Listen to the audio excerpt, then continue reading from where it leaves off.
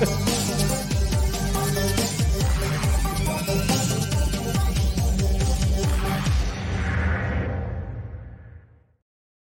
into our Locked On Sports special for this 2024 NBA trade deadline. 3 p.m. Eastern time, of course, is the deadline today. But Sean Woodley of Locked On Raptors would tell you that the Raptors give no care about the 3 p.m. Eastern trade deadline because maybe they have been the most active of all. Boy, we the North is doing things right now.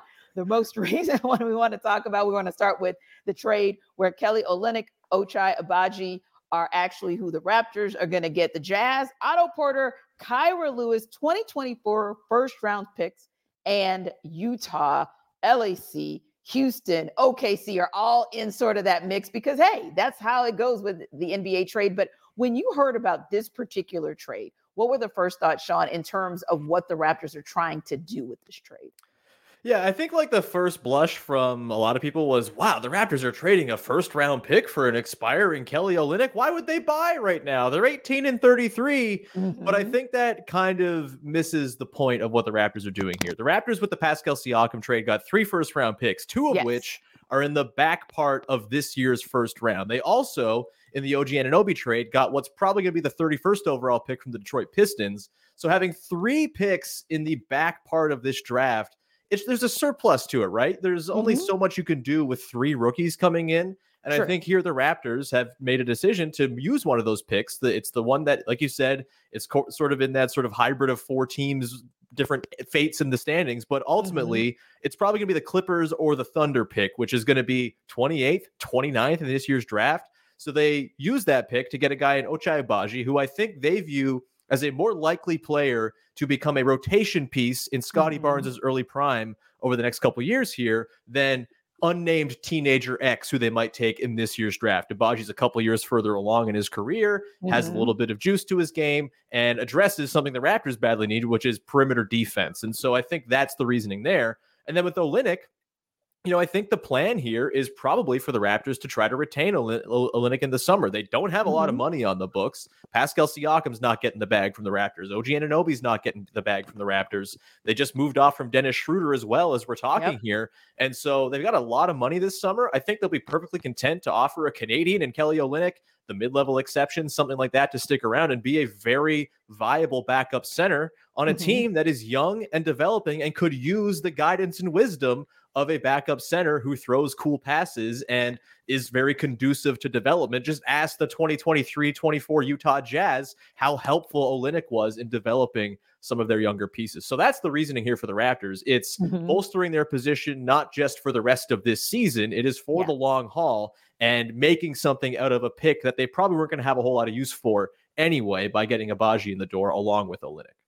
Indeed. And, you said 2 buzzwords there. One set of buzzwords that you hear all the time that NBA teams love, and that's expiring contracts. The other is perimeter defense, especially when you look at the top of the Eastern Conference and you see how some of these teams are just balling out of control on the perimeter. And also you see some of the trade moves that have been made today, either for one of 2 things. Either teams are going to say, hey, we're going to score, so we're going to go out and get that perimeter shooter, or teams are saying like the Raptors, although you may not think of them as a team that's vying for the postseason. Okay, let's be real, Sean. Eastern Conference, it gets to be real muddy at the bottom. So you never know. They might miraculously sneak in to a play-in position. I mean, come on, let's just be real about it. And so it's not a bad deal to get Agbaji at this point if you're looking for that perimeter defense that might just sneak you in. But like you said, more importantly, you see a franchise in the Raptors that's looking forward and saying that we still have some pieces, we've got some assets, and we want to be able to do something now. This is an interesting one that just came through as well, where we're hearing that the Toronto Raptors are getting Spencer Dinwiddie, Brooklyn Nets are getting Dennis Schroeder and Thaddeus Young. So when you saw that trade come across the waiver wire, Sean, what were your thoughts? Same. I think my direct quote.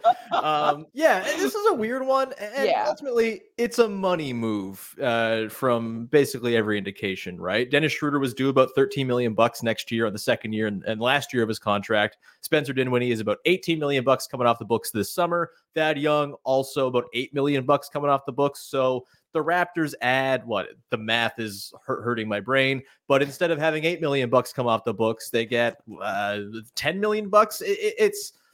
it's a nice little extra bit of savings, I suppose. It is an interesting one, though, because Dennis Schroeder's actually been a very nice backup for this team. He was way overextended to start the season as the Raptors starting point guard and kind of ruined their offense in many ways, just kind of commandeering possessions. But since the Raptors have reshaped their roster with the OG Anunoby trade and the Pascal Siakam trades, Dennis has really just assumed the six-man role that he's always been best at, and he's been a pretty effective player. He's been sort of the on-off king as far as his plus-minus when he's on the floor for the Raptors over the last 6 weeks or so. And look, no one has very good on-offs because the Raptors have been miserable in that time, but his sort of guiding of the second unit and sometimes closing games like he did last night in Charlotte have been pretty effective things for this team. And my concern was that the Raptors were going to trade Dennis Schroeder for like picks and unusable players who just were salary filler. And I don't think that's the case here. Spencer Dinwiddie comes in and can actually be a good backup point guard for the Raptors to close the season. And I think that's ultimately what's important here for the Raptors. Yes, there's the savings, but also I think the last 30 games here for the Raptors, a team that's been in flux for the last 6 weeks, has not had a team of any sort of note together. I think it's really important as they try to lay down a foundation for what they're going to be going forward to have a meaningful last 31 games. Whether they push for the play-in or not, I don't think it really matters. They're going to finish 6th, 7th, 8th, or 9th, probably in the lottery odds. They owe a top 6 protected pick to the Spurs. They're probably not keeping that pick anyway. And frankly, there are some benefits to just deferring that pick, conveying that pick and then getting all control of their picks back this summer anyway. And so I think Spencer Dinwiddie allows them to be competitive, try to win some games, but more just try to play competent basketball while also saving them some money. So I don't hate it, even though I was not exactly itching for Dennis Schroeder to get moved, because I think he's been a totally fine player for the Raptors. Yeah, and Dinwiddie was, of course, traded from the Nets to the Raptors along with Dennis Smith. Is that kind of just a toss-in, or do you see any viability there for this team? I'm not sure we have the confirmation that Dennis Smith is involved. This is the thing that's going on today is the nonstop, is this the trade or is there more to come? I don't actually think Smith is going to end up coming to the Raptors here. If he were, that'd be great. And a little nice defensive backup point guard option for the Raptors, but I don't think that is actually in the move here. The other thing, though, is Thad Young goes the other way. And look, this breaks my heart personally, as someone who loves Thad Young, who loves a 6'8" old man YMCA game, throwing around cool passes and being completely physically overmatched. I was having a really good time watching Thad Young, who's played some really nice ball for the Raptors over the last 6 weeks or so. Obviously, he was going to be an expiring guy. He was not part of the long-term plans for this team. And Kelly Olynyk kind of renders Thad Young's role on this team moot because Olynyk's just better at it while also being 3 inches taller, which the Raptors desperately need, just size-wise. And so that bums me out as part of this trade more than anything else, I would say. But overall, a fine piece of business that I don't know if I'll have really strong opinions on, barring, Spencer Dinwiddie coming in and being some sort of electric 6-man of the year candidate over the last 30 games of the season.